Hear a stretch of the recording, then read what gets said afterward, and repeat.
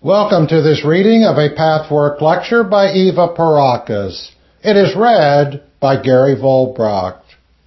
Pathwork lecture number 36, 1996 edition, September 12th, 1958. Prayer. Greetings in the name of the Lord. Blessings for all of you, my friends. Blessed is this hour. To seek God is the most glorious and gratifying of all activities. To find God is, perforce, a slow and gradual process. To seek and to find God means liberation. It means freedom from your inner chains. In order to find God, you must go, as we say, on the path. The path does not mean that you walk down a road that is already there for you. When you first decide to walk it, there is no path yet. You have to make it. You are actually a pathfinder in an unexplored jungle, seeking the way through wild shrubbery and growth, setting down one foot after another in a slow but steady process. In this jungle, you constantly create soul forms with your thoughts, feelings, and actions. In the average human soul, there is such a jungle. It is not at all bad or criminal. It is merely confusion, error, lack of self-knowledge, deviation from divine law. It is ignorance that creates a wilderness through which you have to find your way with God as your final goal. Your inner stubbornness and prejudices create conflicts in your soul as well as in your outer life.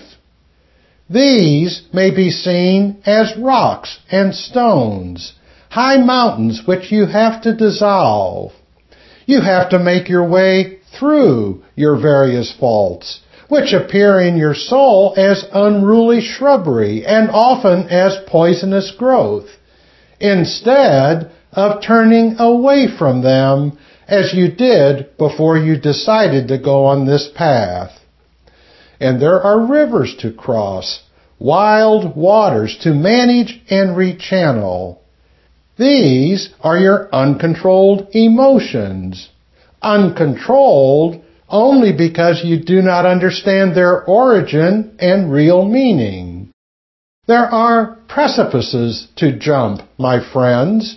Your fears of life as it actually presents itself. Your fears of pain and disappointment. To master your life, you have to jump into the unknown. To lose your fears, you have to go through them. You must not turn away from your self-created precipices, which need not exist in the first place if you were to understand and take life as it is. After you jump, you find that there was no precipice. The jungle I speak of is not merely an analogy. These forms exist in actual fact. They exist in subtle matter. On the path, you find your way through all the difficulties that exist within yourself. The path is not easy. It is a long mountain climb, very steep at times, and often shadowed, enveloped in darkness. At other times, when you have won a small victory, the sun comes out, and you rest for a while. The scenery becomes a little more friendly and brighter. Then you go on again. Sometimes you cannot see the goal for a long time. You know what it is, but you are far from direct awareness of it. For quite a long while at the beginning of the path, it seems as though you are going around in circles, always encountering the same scenery, apparently not moving from the spot you started from. This would be discouraging if you didn't know that it is an illusion. Actually, you are moving on, and the circle is what I call the spiral. This is an inevitable experience on the path. All your faults, errors, ignorances, and their complexities create one big vicious circle in your soul. This circle consists of individual faults, which affect and interact with one another and cause a chain reaction. To break this vicious circle, you have to understand thoroughly the individual faults that constitute your vicious circle. You have to concentrate on one after the other so as to find the link of cause and effect within your circle. The whole circle cannot possibly be understood completely from having made the round only once. When you complete the first round, you start again. Each time you start again, you gain a slightly profounder understanding of the various highlights and individual points in the circle, until eventually you see the whole circle in your mind and understand the interdependence of all your negative qualities. Then you will cease to experience your faults as unconnected. Until you reach this perspective, you have to repeat the round often. At the beginning, this seems to you like senseless repetition, lacking in progress. It is not. Without going through this most important part on the path, you cannot become free and reach the light. Thus, the circle becomes a spiral, leading upward very gradually. Some of you may think you know your faults already. This will be so only to the extent you have been active on the path. You may know some of your faults, but others you have not yet discovered. As I have said before, there is a vast difference between knowing and knowing. To what depth do you know? How much can you connect your faults with your good qualities, and your faults with each other? Can you really grasp and understand your fears, insecurities, and complexes from the point of view of your faults in relation to their deviation from the divine laws? Until you reach such understanding, you must go around and around in your particular vicious circle. By now, you know that all faults come from pride, self-will, and fear. It is essential that you see and feel how each and every one of your faults derives from one or all of these three basic faults. Find the common denominator. This is not easy if you are to understand it emotionally. For that, you have to go through the faults and their connections step by step, again and again. You have to follow the vicious circle through until you grasp it well enough so that you can break it at one point. every time you conclude one round and start the next, you follow an upward winding spiral. At the beginning, the upward slant is so slight that you do not even notice it. But later on, you will clearly feel that every time you start anew, you have gained a profounder insight into your problems, and you will not be discouraged anymore by an apparent standstill. At the very beginning, you do not know or feel that there is such a vicious circle in you. You experience such confusion that you do not even know where to begin.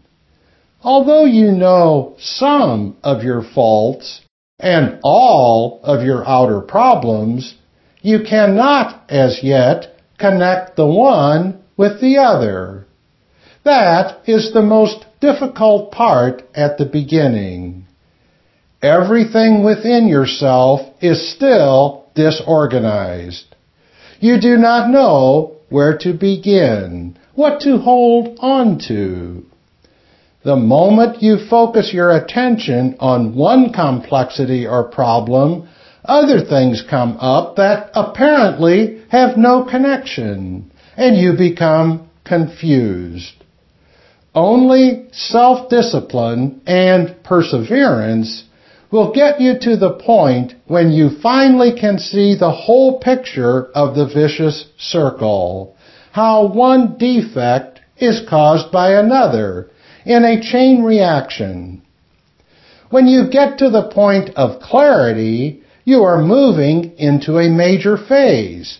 You must not get discouraged when, at first, the disorganization is so great that you do not know where or how to start. After a while, everything will no longer be running like sand through your fingers. You will have something definite to hold on to, a clear picture of this cycle. The vicious circle consists of a multiplicity of character defects, which, at various points, will draw together and show you major problems that can be looked at and worked with. When you progress further, you will find one major point that is the key to your entire personality and to all your problems. You must find that key yourself, and you must do it through your own labor. To tell it to you would not do you any good. The forms I speak of do exist, my friends, and we, in spirit, can see them clearly. On the path, the forms vary with each individual, for no two people are alike or have the same outer manifestation of inner problems. An infinite variety of good and bad currents influence one another. I promised you that I would speak about prayer tonight, because it is one of the most essential requisites to develop and advance on the path. Without prayer and putting your intentions into practice, nothing can be accomplished. Now, what is prayer? Many people have no questions about it. They just take it for granted. Many others cannot understand prayer. They say, in their own way and not without logic, why should God grant a human being help or grace simply in response to prayer? Why should someone else who works but fails to pray not receive it? This argument seems, at first sight, logical. But the simple fact is that a person who does not pray will never be able to act or experience fulfillment like the person who has learned what proper prayer is and practices it. I will now try to explain this to you. God's grace, God's help, and God's light exist all over the universe. God does not decide to give or to withhold it, my friends. The experience of God's love depends on how receptive one is. It is up to the individual, in the body or as a spirit, to breach the wall that separates the lower self from God's grace, God's strength, God's mercy, God's love, and all the other divine attributes. Prayer is essential to achieve this goal. How, you may ask? In the first place, prayer is the best exercise for learning concentration. Without the ability to concentrate, you cannot achieve anything in life. You need to be able to concentrate when you are on the path. Many systems exist in your world that advise particular, separate concentration exercises. My advice, however, is that prayer and concentration exercises can be combined. There is no better way of learning to concentrate than by a systematic way of praying. By focusing on an object, you will not learn concentration any better than you will by zeroing in on what you want to pray for. You can simultaneously derive the benefit of prayer without losing time by concentrating on some non-essentials. Anyone on the path must learn to focus attention on what is really essential. Concentration on an object is not essential, but may be better than nothing, so that someone who has no belief in God may at least learn concentration. Daily prayer is important because of the concentration and the discipline that are prerequisites for the process of purification. How can you be on the path if you cannot give yourself a necessary and regular discipline? How can you be on the path if you are unable to concentrate on the mainstream of your life, specifically your spiritual development? You learn to concentrate when you pray, for instance, for your loved ones. First, you engage in the mental process of thinking of them. Then, to that mental process, you bring your feelings and the depths of your soul, your deepest wishes for God's grace. The same procedure should be practiced in praying for your enemies. Here, the mental process may not be so difficult, but uniting your feelings with your goodwill may be a lengthier task. Pray for individuals you know, as well as for humanity and all spirits in the universe as a whole.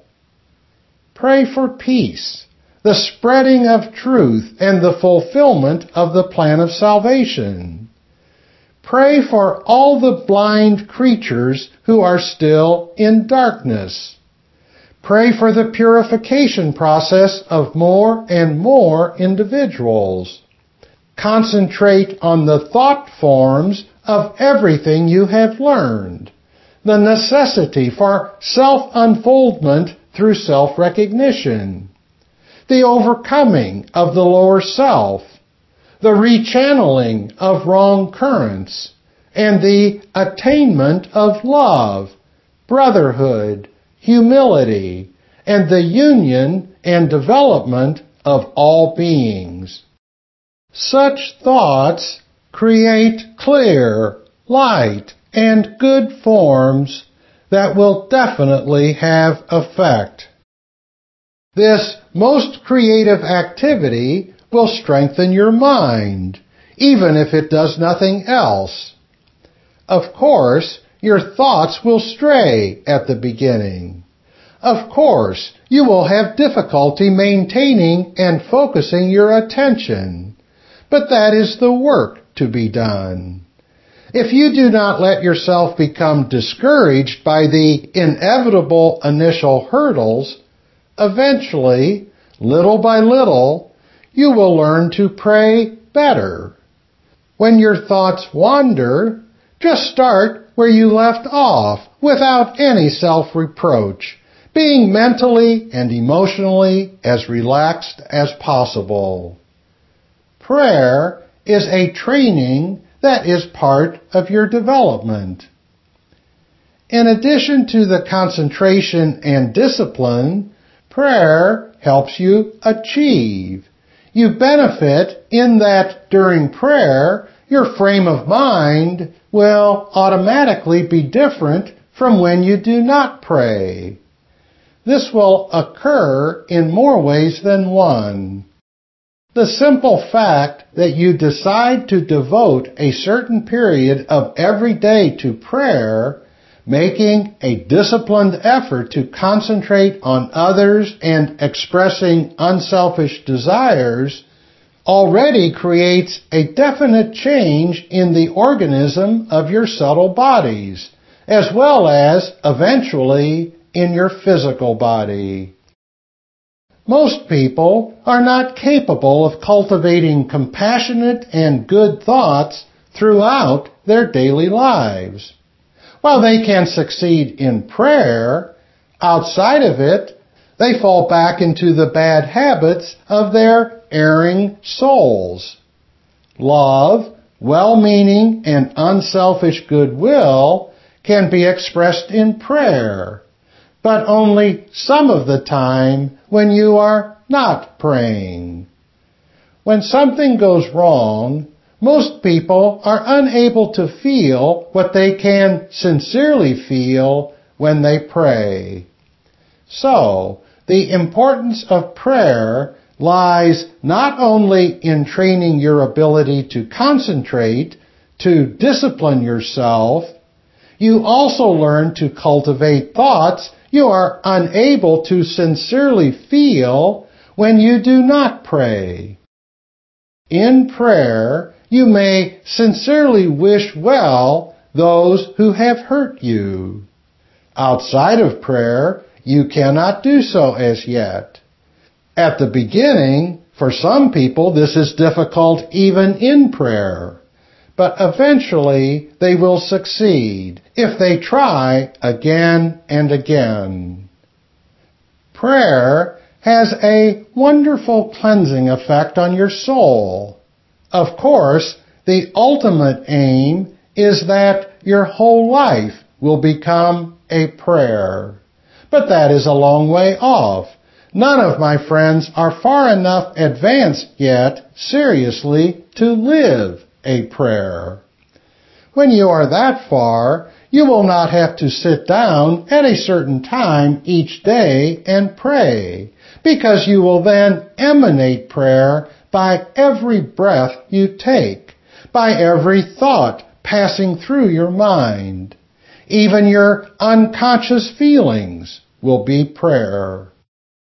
Oh, I know there are many people, particularly nowadays, who force themselves to think positive thoughts. But that is not what I mean. Prayer must come from the heart, from the innermost recesses of the mind. If emotional currents do not follow suit in harmony with the positive thoughts, then there is a self-deception that may bring greater repercussions than if you stated clearly and simply where you stand in your own mind. To find the truth about yourself, the chasm that exists between your thoughts and your feelings, prayer is necessary. It is vital that you learn to focus your attention on yourself, not selfishly, but constructively. Your attention should be focused as well on your problems from a spiritual point of view, if you want to advance on your path. In prayer, you will automatically tend to view yourself, your faults, your problems, and your experiences in a different light than you would have done if you were still affected by the often unspiritual influences of your usual surroundings. Developing a concise understanding of yourself and your problems is another requirement. It introduces an order into your soul that cannot be maintained without your unceasing efforts. You will then learn to realize deeply that your outer problems are nothing else than the manifestation of your inner shortcomings. It is not easy to reach this understanding. Only by clear-cut and concise expression, at least in thought forms and clear statements, will you reach this point. How many of you still separate your problems from your shortcomings, even if you do know in theory and in principle that a connection exists? How much work does it take to make the connection between the two? That part of the work should be done also in prayer. You can, if you prefer, call it meditation. It is the same. Through meditation, you take the trouble to clarify and to present your problems concisely to God and to yourself. You must know God wants you to find out the truth within yourself. No one can find answers and develop without daily prayer. Ordinarily, your thoughts run wild. You concentrate, perhaps to excess, on a minor detail, overemphasizing the effect instead of going to the cause. People often do not bring into focus what is of real importance unless they are in prayer. I do not wish to imply that everyone who prays goes to the heart of the matter.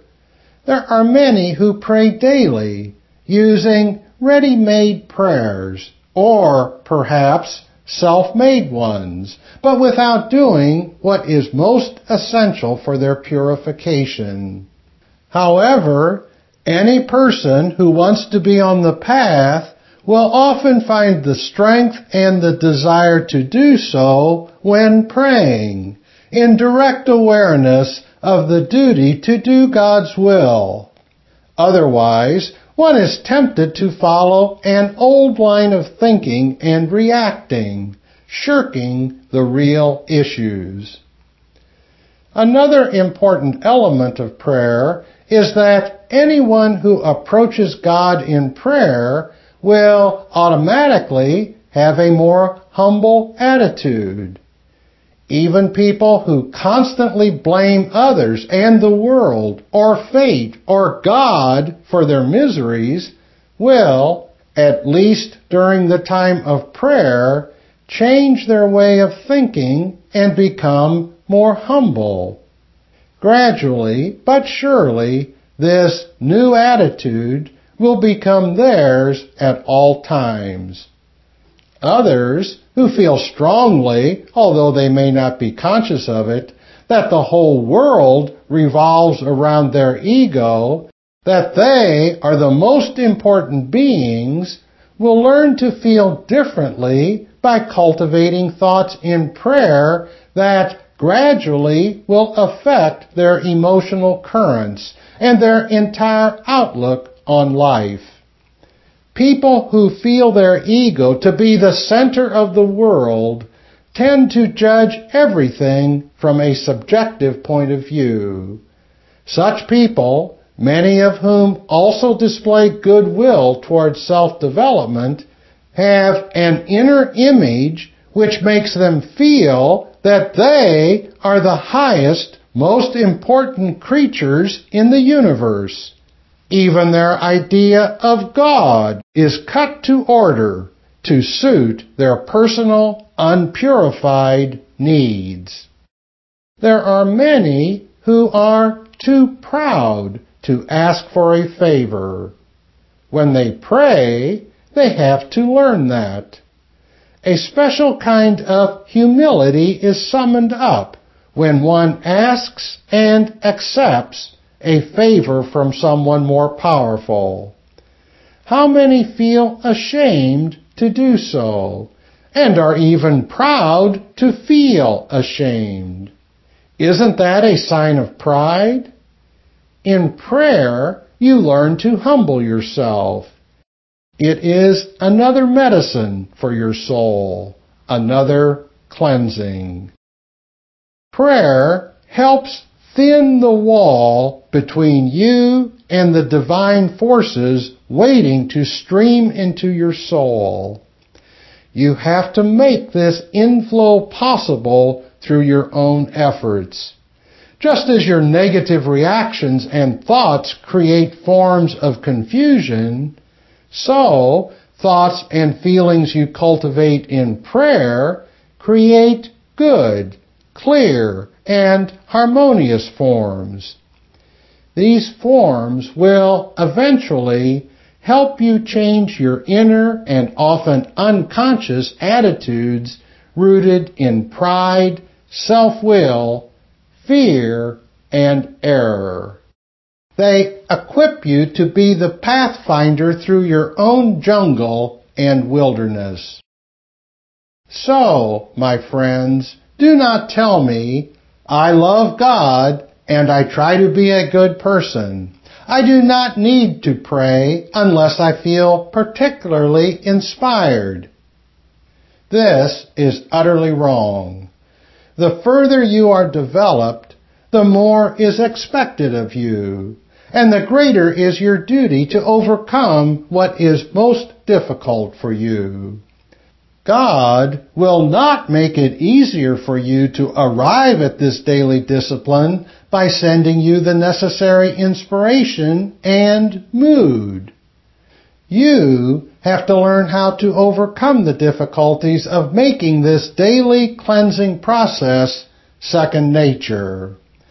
The more difficult it is to summon the discipline for the daily prayer, the more you need it.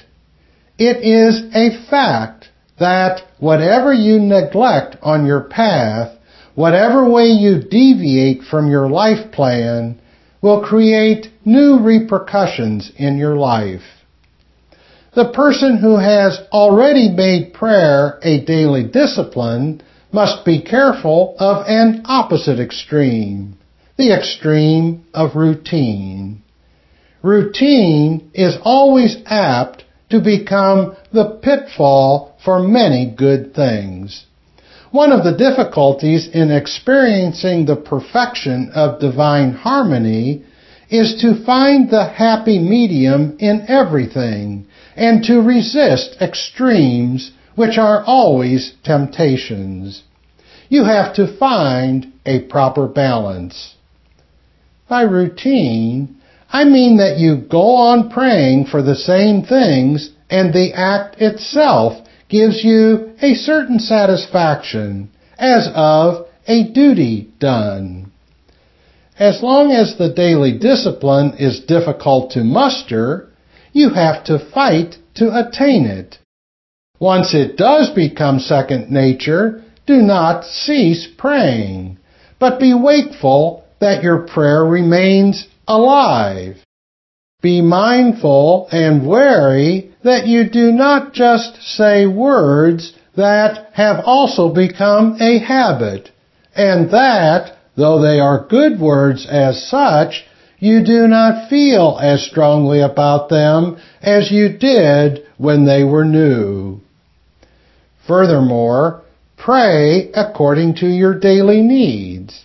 You do not remain at the same point, particularly when you are on the path. Your phases change as you move around your personal vicious circle, and life will bring challenges and experiences for you, big or small, according to your present developmental needs. Thus, different problems will come to the surface at different times.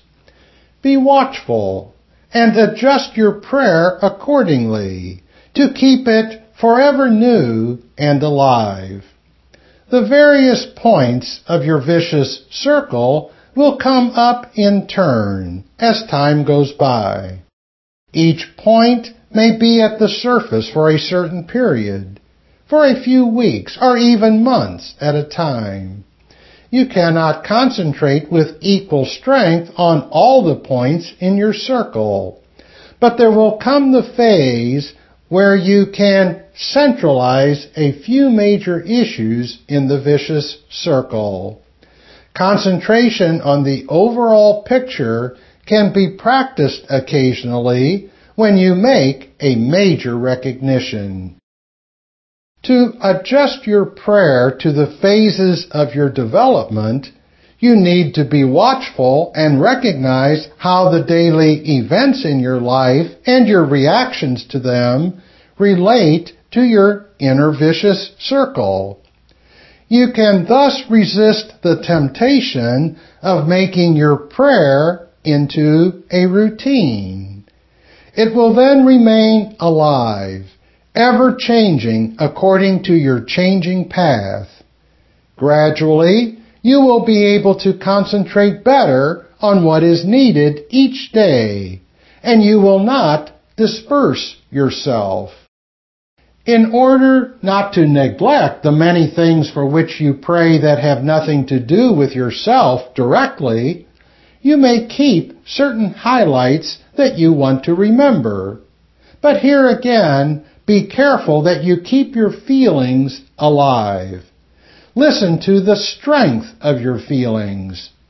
Take your daily needs, not material needs, into your prayer, and consider all that happens from the viewpoint of spiritual development, asking God for help and understanding. You may have to struggle for this understanding, so it is necessary that you then penetrate your unconscious with these new insights by forming the thought form from various angles. Ask God each day what you have to learn. Ask for His help. This will gradually impress your unconscious mind so that a good imprint can form within yourself. The process amounts to instructing your unconscious. It keeps clearly in front of your mind's eye what your immediate goal is, the goal you can see now. It will also give you a better knowledge of how much you continue to deviate from the goal when you observe yourself in your daily review. If you who work in such a way on the path gradually dissolve the separating wall around the soul, then divine strength and help cannot fail to flow into you. But you have to do it first, my dear ones. Question: Isn't prayer also a confirmation of faith in God? Answer: Of course it is. That is part of what I have been saying, although I did not express it the same way. Question: Could you give us 3 or 4 highlights of what should be part of every prayer every day? Answer: the spreading of truth among humankind. Praying for unhappy souls and human beings generally. Praying for loved ones, which is easy. Your prayers should also be for those whom you do not like. The more you dislike them, the more you should pray for them. Then try to observe your feelings when you wish them happiness. Do not deceive yourself. Say to yourself, "A part of me wants this. Another part of me is still struggling against good wishes for certain people." In this way, you will not be living a lie. Try it and ask God to help you to feel wholeheartedly within yourself love for everyone, at least while you pray. Everyone should pray for peace, for love, brotherhood, justice, the spreading of divine law. But you can only be a great contributor to peace and brotherhood if you cultivate these qualities within yourself. As long as hatred, resentment, and intolerance exist in you, you contribute to the opposite of all that you pray for. Your realization that you are a part of the universe and can further or hinder divine truth, peace, and love will make you feel more responsible. And your prayer for all these highest values will not be divorced quite so much anymore from your own development and your sense of participation with every other creature in existence. The self-will, pride, and fear inherent in every human being will give way to humility, love, and the willingness to have God's will done in all respects. But do not only pray for this in general. Try to observe in yourself exactly where you react, think, and feel differently from what is pleasing to God. Pray that you may find out specifically what your fears are. And once this prayer has been answered, pray that you can overcome your fears by being able to accept what you fear, provided it is God's will for you, and it is good for your development and spiritual growth. Pray for the ability to embrace pain as well as happiness. Pray that you do not love your ego so much that you shirk the healing agent of occasional pain. Pray for the courage to take pain in the right manner. Then, in the ultimate sense, pain must be won with happiness. When you reach a certain point on your road to God, you will not know the difference between pain and pleasure. Pain will be happiness, and happiness will be pain, in a blissful sense. All is one in the end. I realize, my friends, that these are merely words just now, perhaps even dangerous words for some of you. You should not try to force the state of being I am explaining here. You cannot force it. Anything can be perverted, especially when it is forced. So beware of forcibly assuming the states which I am describing here. Simply continue on your path, step by step, and every day you will accomplish something. And that is good. Do not hurry. Results develop organically out of immediate efforts and needs. If you pray for all this and, in addition, introduce your changing personal problems into the fabric of your prayer, you will reap the fruits. Question: there are some theories that say that in order to achieve the discipline of daily prayer, one should set aside the same time every day. I think that this leads rather to the routine against which you warned us. Which is right? Answer: you cannot generalize. For some people, it is right to do it one way, for others, another way.